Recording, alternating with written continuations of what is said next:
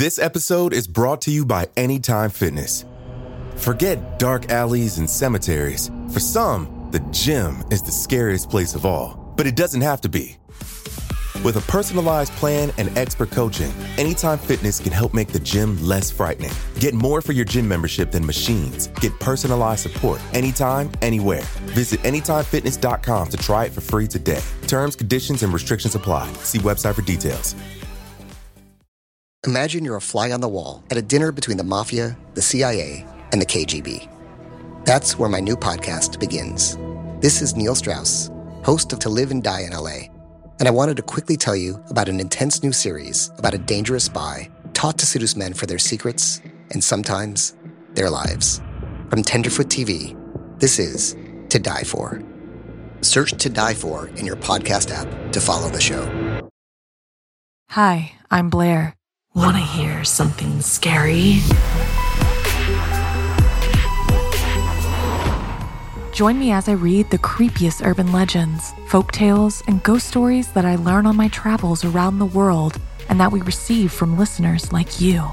But only if you think you can handle it. Listen on Spotify or wherever you get your podcasts. Until next time, sweet screams.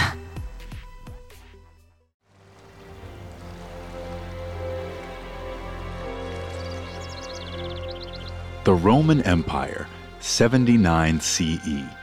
The early morning sun spread its fingers through the lush landscape of southern Italy's Campania region. It glinted off the beautiful villas in Herculaneum, a wealthy resort town overlooking the Bay of Naples, and continued south along the coast to Pompeii, a bustling port city known for its hospitality. As the residents of Herculaneum and Pompeii awakened, farm workers were already humming in the fields outside the city walls. The verdant pastures had been blessed by Venus, goddess of fertility, providing the inhabitants of southern Italy with an abundance of fruits, vegetables, grains, and olives. But Venus wasn't the only deity working in the region. A massive volcano named Mount Vesuvius loomed above Pompeii, Herculaneum, and the other cities in southwest Campania. And the god who lived inside was very angry. Vulcan was the Roman god of fire. For years, he had lain dormant inside Mount Vesuvius. But now he had woken up. His wife, Venus, had been unfaithful to him. He was going to make her pay. Destroying her beloved crops should do the trick. And if thousands of mortals died in the process, so be it.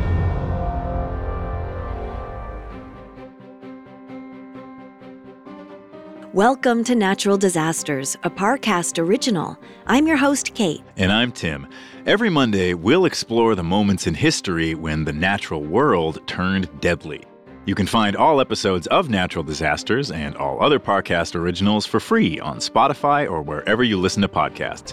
To stream Natural Disasters for free on Spotify, just open the app and type Natural Disasters in the search bar. At Parcast, we are grateful for you, our listeners. You allow us to do what we love. Let us know how we're doing. Reach out on Facebook and Instagram at Parcast and Twitter at Parcast Network. And if you enjoyed today's episode, the best way to help us is to leave a 5-star review wherever you're listening. It really does help. This is our first of 2 episodes on Mount Vesuvius, a volcano that erupted in 79 CE, killing thousands of ancient Romans and wiping out the now infamous cities of Pompeii and Herculaneum. Not only did it destroy everything in its path, but Mount Vesuvius buried its victims so thoroughly that some would not be discovered for over 1,000 years. This week, we'll discover the volcano's origins, learning why it picked a sunny day in the latter half of 79 CE to wield its destruction. We'll also walk the streets of Pompeii and Herculaneum and meet one eyewitness who watched the hours of horror unfold. Next week, we'll trace the minutes following Mount Vesuvius's eruption and the deadly surges that destroyed 2 vibrant Roman cities. We'll also follow a daring but fatal rescue mission and learn about the ongoing investigations into one of the most legendary explosions in history.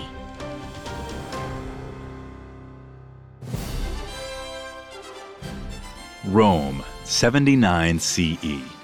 The young Titus Flavius Vespasianus was the new ruler of the empire, his father, the Emperor Vespasian, having died that same year. He was handsome, well-educated, peaceful, and just, qualities his subjects admired after the tumultuous succession of emperors before him. Although his reign would last barely 2 years, Titus was later described by the Roman historian Suetonius as the darling of the human race. Much of this favor was earned by his public generosity. During his brief rule, Titus oversaw the completion of the Colosseum and worked to rebuild Rome following a massive fire. But no challenge would compare to the destruction he faced in his first 6 months as emperor. The eruption of Italy's most famous natural disaster, Mount Vesuvius. The massive volcano devoured the flourishing seaside towns of Pompeii and Herculaneum, annihilating entire populations in mere minutes. It was a sudden blow that only a god could have dealt. Just as there had been no escape from Vesuvius, there could be no recovery. Pompeii and Herculaneum had been lost forever. Even the mighty Roman Empire could not have saved them. Volcano comes from the Latin word volcanos, which literally means burning mountain. Named after Vulcan, the Roman god of fire, the venom spewed from a volcano seems otherworldly. Boiling lava, scorching steam, hurtling rocks, and lethal gases are just a few of the terrors they are capable of unleashing. Arguably, no volcano is more infamous than Mount Vesuvius. Its eruption in 79 CE has lived on as one of the most intriguing and horrifying events in human history. The mountain was thought to be an extinct volcano until it suddenly exploded. Thousands of Roman citizens across southern Italy's Campania region were given no notice to flee. Thousands of them didn't make it far enough. They were paralyzed in time by a sudden and hellish death. For many, their tissue vaporized from their skeletons. Brains boiled, teeth and bones disintegrated. Other victims suffocated from carbon dioxide poisoning or by breathing in ash, which turned to thick cement in their lungs. And some bodies were instantly turned into charcoal. The plaster casts of victims from Pompeii are among the most visceral sights on Earth. Nearly 2,000 years later, their mouths still gape in horror, their toes remain curled in pain, and their twisted posture speaks of a nightmare beyond our wildest imagination. In Herculaneum, hundreds of victims had huddled together, hoping the volcano's deadly flow would pass over them. They could not comprehend the horror that would instantly evaporate their flesh, leaving nothing but bones. The exact date of the Mount Vesuvius 79 CE explosion is still up for debate. The only surviving eyewitness account is that of a 17-year-old scholar named Pliny the Younger. He seems to place the eruption on August 24th, coincidentally the day after Volcanalia, a feast worshiping the Roman god of fire. If this timing is accurate, it would have held a cruel significance for the Romans. Vulcan had chosen the day after his own festival to kill thousands of his worshippers. However, Pliny the Younger's original manuscripts didn't survive the nearly 2,000 years between then and now. Instead, his work was reprinted by later writers. These transcriptions may have gotten the date wrong, or perhaps changed it for dramatic embellishment. In 2018, archaeologists uncovered another piece of the mystery. They had stumbled upon a date written on a wall in charcoal inside a Pompeii home. When translated to our modern calendar, it reads October 17th, 79 CE. This was likely a note scrawled by a decorator, or perhaps the anxious scribble of a victim in Pompeii's last hours. Some archaeologists believe it indicates the date of Vesuvius's explosion. Among other evidence, this theory is supported by the discovery of pomegranates among Pompeii's ruins, a fruit which would not have been ripe in August, as well as a Roman coin believed to have not been distributed until September. Regardless of the month, it would have been business as usual for the Roman citizens of Pompeii that morning in 79 CE. They had no idea that their daily activities would soon be so futile.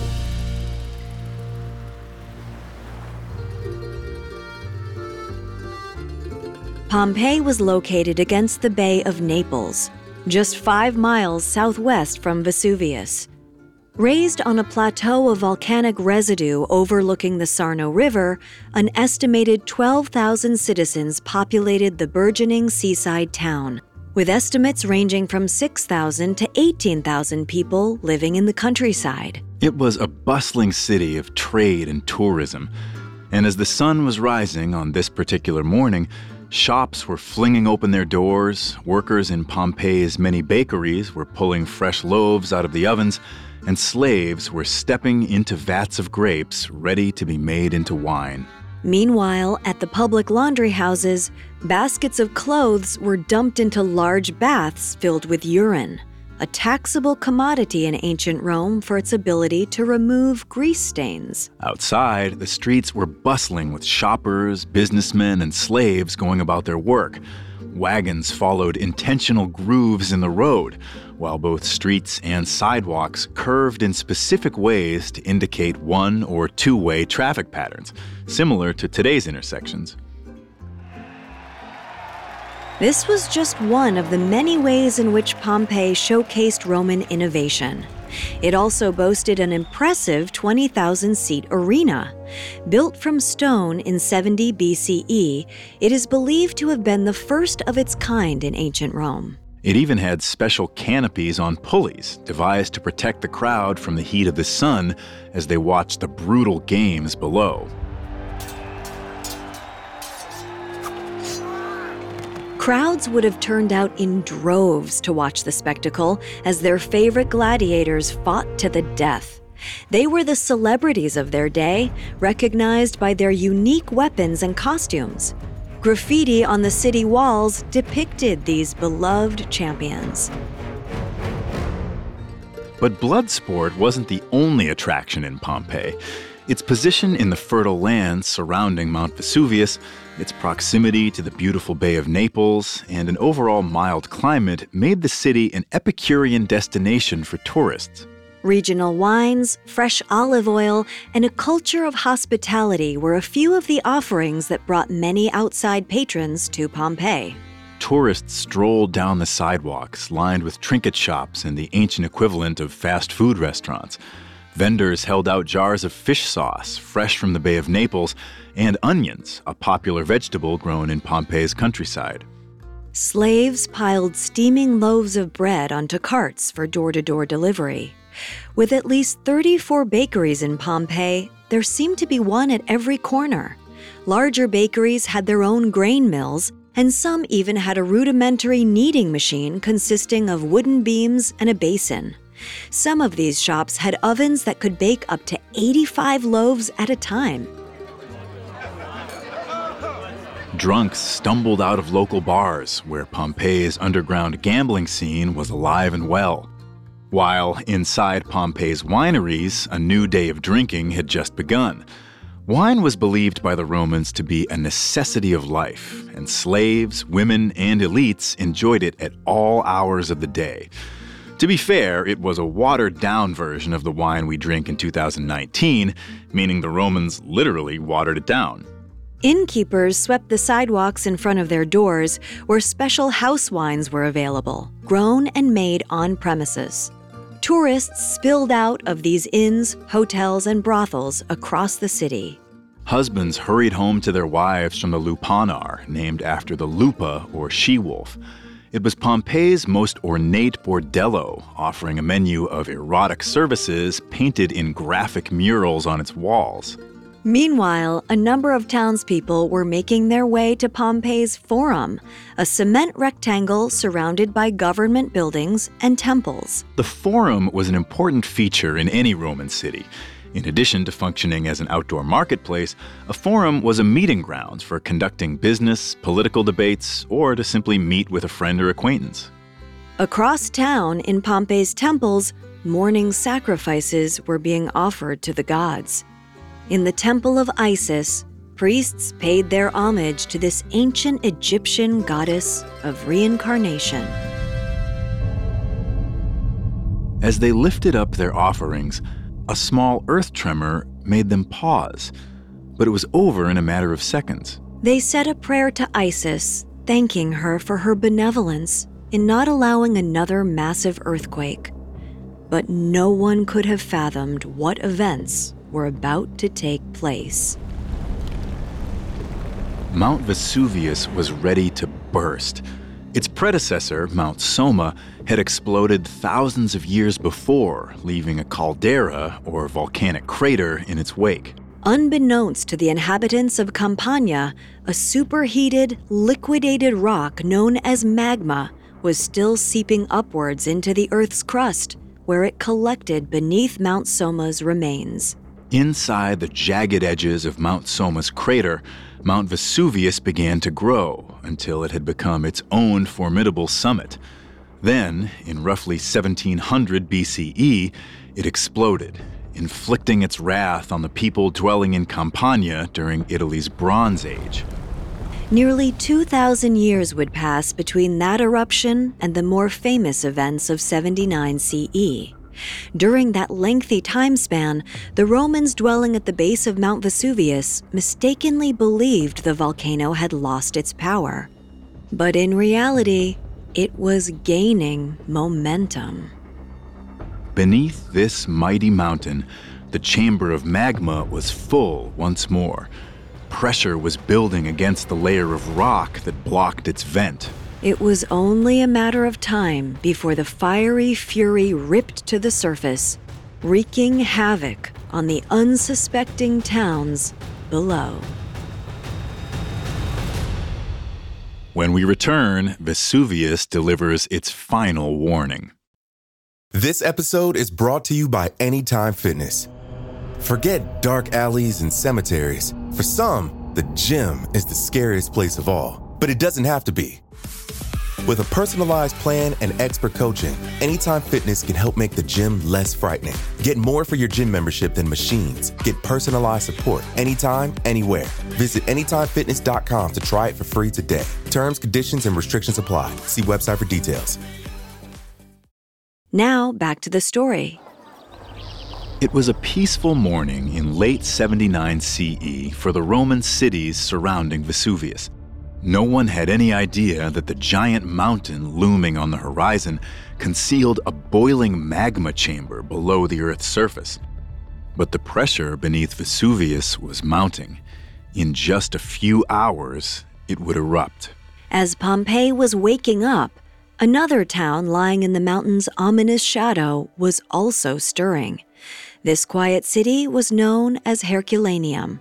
In 79 CE, Herculaneum lay 15 miles north of Pompeii along the Bay of Naples coast, just 5 miles from Mount Vesuvius, which was situated between the two cities but farther inland.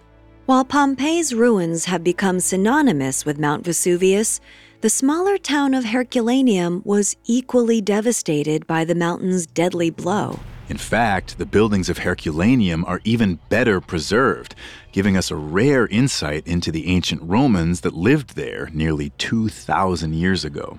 Both Herculaneum and Mount Vesuvius were named after the same Roman god, Hercules. Vesuvius means son of Ves, with Ves being another name for the Greek god Zeus, Jupiter in the Roman tradition, and Hercules being Jupiter's son. According to legend, the monster Cacus stole Hercules' cattle and hid them in a cave near Vesuvius. Hercules found his missing animals and killed Cacus as punishment. He then founded the city of Herculaneum in his own honor. But it was Cacus's father, Vulcan, who got the last laugh. He was also one of Zeus's sons, and as the god of fire, he would have revenge on his brother Hercules. It was only a matter of time before Vulcan would blow up Vesuvius and bury the city of Herculaneum. Sitting on a picturesque slope above the sea, Herculaneum was a city as beautifully sculpted as the god it represented.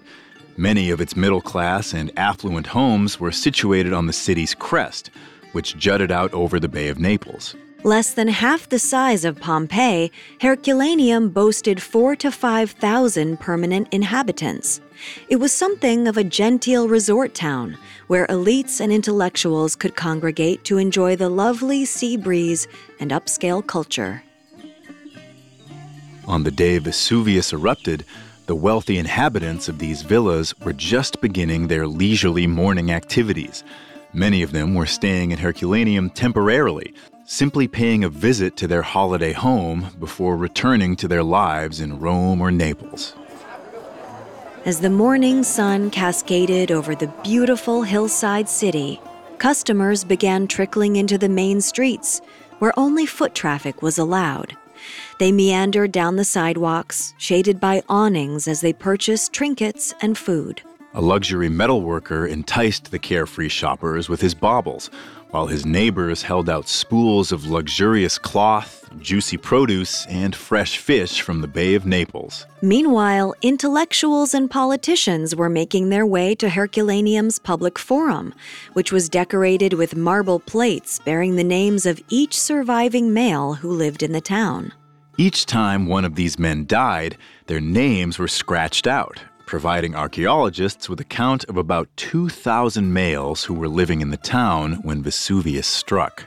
Throughout the city, running water was being used for morning washing, thanks to Herculaneum's vast plumbing system. Aqueducts channeled into the city's water tower, and lead pipes brought running water into Herculaneum's homes, businesses, fountains, and bathhouses. Like most Roman cities, the public bathhouses in Herculaneum were funded by the municipality.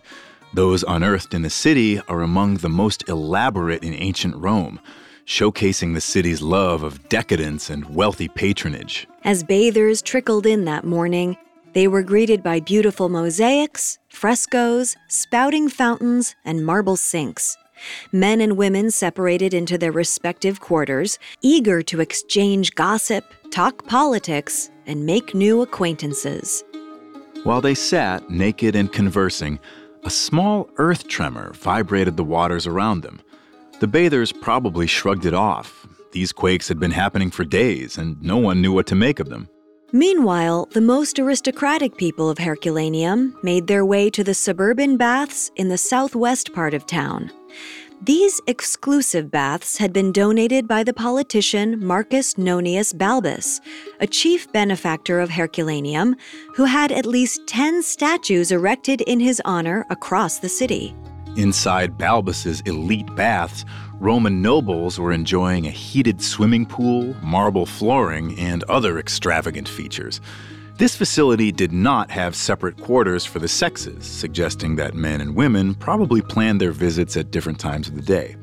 In the fields outside Herculaneum, farm slaves had been out since the crack of dawn, toiling at their crops. Like Pompeii, Herculaneum had thriving wineries and boasted a variety of local vineyards which flourished in the rich volcanic soil. Mount Vesuvius itself was covered in lush greenery and vineyards, providing a scenic backdrop to the already charming city. But underneath its picturesque beauty lay an incomprehensible danger. For several days, a series of earth tremors had jostled the Campania region along the central coast of the Bay of Naples. Unbeknownst to the people living there, these were disaster signals for the cities lying in the shadow of Mount Vesuvius. While most seismic activity is caused by the movement of tectonic plates, earthquakes can also be related to volcanic activity underground. In the case of Vesuvius, superheated rock known as magma had completely filled the chamber beneath the volcano. As it fought for more room, the magma pressed against the rocks above, causing cracks, which were quickly filled with more magma. As the magma continued to leak upwards, it caused more and more cracks. Each of these phases would have resulted in a tiny earthquake felt by the people above ground. Despite these alerts, the citizens surrounding Mount Vesuvius paid little attention to the frequent tremors. They didn't know that earthquakes can foreshadow volcanic activity. The warnings, though virtually pointless, had been a long time coming. In fact, the region surrounding Vesuvius had sustained a massive earthquake just 17 years before. This quake caused tremendous damage to Pompeii and Herculaneum. Estimated at a 7.5 magnitude, it would have been similar to the San Francisco quake of 1906, which caused 3,000 fatalities and extensive infrastructural damage. According to the Roman philosopher and dramatist Seneca the Younger, the earthquake hit on February 5th, 62 CE. He reported that it inflicted great devastation on Campania. Sheep died and statues split. Seneca deduced that the 600 sheep had died from a disease caused by poisonous gases, which escaped from the earth following the quake. And he was not too far off. Experts now believe it was carbon dioxide that killed the sheep. This curious disaster caused destruction to even the wealthiest of homes and flattened the poorer houses of the region. Public buildings were torn apart and water piping was damaged. The earthquake in 62 is believed to have been the precursor to Mount Vesuvius's wrath. It was a massive indicator of the terrors to come. But the citizens of Pompeii and Herculaneum didn't understand these omens. They immediately began to repair the damage caused by the earthquake without making any preparations in case another one hit. 2 years later, in 64 CE, another earthquake rocked the region. This time it was mid-sized, not causing significant damage. Legend has it that the Emperor Nero had been visiting Naples, just several miles north of Herculaneum. He was starring in his own concert when the earthquake hit. Not wanting to have his performance interrupted, Nero continued to sing and play his instrument as the walls around him shuddered and his audience gritted their teeth. Though whether it was from the earthquake or from Nero's notoriously poor singing, we'll never know. With no scientific understanding of these earthquakes, the ancient Romans believed they were the rumblings of the gods. And when the earth tremors began in the days leading up to Vesuvius's explosion, they may have stepped up their sacrifices, thanking the gods for not being more severe. They were oblivious to the massive danger brewing underground. In the chamber below Vesuvius, hot lava had turned into foam. It forced against the final plug of rock that blocked its exit. Mount Vesuvius was about to erupt. Up next, Vesuvius releases its fury. Now back to the story. In 79 CE, the Roman cities of Herculaneum and Pompeii were still recovering from a massive earthquake in Campania just 17 years before. Pompeii's Forum and other public buildings were still undergoing repair. Several of the grand homes in the city were rebuilt as businesses, making one wonder if their former owner wasn't willing to risk another shock. But despite the disaster, both cities continued to flourish. And as the sun rose higher on this particular morning in the year 79, no one seemed to mind that a series of earth tremors had been nudging the region for the past few days. They had no idea that these quakes were warnings from Mount Vesuvius. The green and tranquil mountain was not the benevolent neighbor they had come to know it as. Below ground, Vesuvius's volcanic chamber had reached its breaking point. Nearly 2,000 years of magma buildup exerted explosive pressure against the rocks blocking the volcano's vent. There was no more room in its underground cavity to contain the foaming mass of molten rock and poisonous gas. At mid-morning, an earthquake would have shook the ground as Mount Vesuvius released the first of several small gas emissions. The people of Pompeii and Herculaneum watched in bewilderment as these emissions continued for hours. They looked like vaporous clouds spouting directly from the peak of Vesuvius. Perhaps some people began to prepare to leave, unsure of what other surprises the mountain might have in store. But these clouds were nothing compared to what Vesuvius would unleash in a few hours. Shortly after noon, the mountain exploded.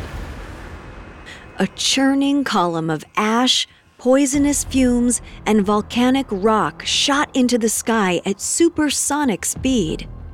The earth seemed to ripple beneath Pompeii. The citizens gaped in horror at the inferno rising from the mountain. The column climbed 20 miles into the air before it lost its thrust. Then it began to spread like an umbrella. Our only eyewitness account of Mount Vesuvius's eruption is that of Gaius Plinius Caecilius Secundus, better known as Pliny the Younger. In his time, Pliny the Younger was a lawyer and author, but today we remember him primarily as a historian for providing us valuable insight into the timeline of Vesuvius's eruption. His letters, which have only been passed down to us through transcriptions, were penned some 25 years after the disaster at the request of his friend and colleague, the historian Tacitus. They're conversational, drawing on memory from an event that happened when he was 17 years old. The main character in these letters is Pliny's uncle and namesake, Caius Plinius Secundus, better known as Pliny the Elder. A descendant of aristocracy, Pliny the Elder was a Roman politician. He had been the governor of Roman territories in eastern Spain, and he sat in council for Rome's current emperor Titus, as he had also done for Titus's father, Vespasian. Aside from his political career, Pliny the Elder had a passion that occupied every spare minute of his personal time. He loved to research and write, specifically about history and nature. Unlike other writers of his era, Pliny the Elder did not waste time philosophizing. He preferred cold, hard facts over discussions of meaning, and his books included various topics such as the Roman wars, spear throwing, and oratory tactics. His most famous works are his 37 volumes of Naturalis Historia, or natural history. Based on research from 2,000 other sources, Pliny the Elder worked tirelessly to compound a modern understanding of the natural world. These volumes were his opus, an expression of his undying fascination with nature, and he could not stand to waste any time that could otherwise be spent studying his favorite subject. Pliny the Elder famously surrounded himself with men whose job was to read to him whenever he wasn't reading or writing with his own eyes. No matter what he was doing, he was always gathering research. At the time of Vesuvius's eruption, he had been given the position of commander over a fleet of Roman ships. He was stationed in Misenum, just 20 miles away from the volcano. His widowed sister and her son, Pliny the Younger, were living with him at the time. All three of them were at home on the morning Vesuvius erupted, though it seems that none of them heard or felt the explosion. According to Pliny the Younger's letters, his uncle had been sunbathing that morning before enjoying a cold bath and a light lunch. No doubt he had someone reading to him as he went about these leisurely activities. He had just sat down to resume his research when Pliny the Younger's mother cried out. Both uncle and nephew rushed to the doorway where she stood. Across the Bay of Naples, a dark column was rising above Mount Vesuvius. In his letters, Pliny the Younger described its shape as an umbrella pine, a type of Mediterranean tree with a thin trunk that rises high before branching out into a flat canopy. Today, volcanologists describe this as a Plinian eruption in honor of Pliny the Younger's accurate description. Fascinated by this phenomenon, Pliny the Elder ordered a slave to bring him his sandals. He quickly slipped them on and rushed outside to get a better view of the disaster. As the column crept across the sky over Mount Vesuvius, Pliny the Elder was consumed with curiosity. He had waited his whole life to witness such a monumental natural phenomenon. For the sake of his research, he had to get a closer look. He stormed back into the house, demanding that a fast ship be prepared immediately for departure. Then he turned to his nephew and invited Pliny the Younger to accompany him. Pliny the Younger would later say that he chose to stay behind because he didn't want to leave his studies. But perhaps he was hesitant at the sight of Mount Vesuvius's wrath. Either way, he declined. As his uncle left the house, a messenger ran up to him. He was sweating profusely, a note clutched in his hand. It had been written by Rectina, the wife of Pliny the Elder's good friend, Tascius. She was begging for help. She was stranded at her villa near the volcano with no boat to escape. She pleaded with Pliny the Elder to come and rescue her. In a split second, his scientific expedition became a rescue mission. He would set course for the small town of Stebae on the opposite coast and attempt to travel inland to rescue Rectina. Pliny the Younger watched as his uncle disappeared down to the docks of Misenum. It was the last time he would ever see him alive. Meanwhile, the sky overhead was growing darker as the mushroom cloud began to inch south over the city of Pompeii. Vesuvius's wrath had only just begun.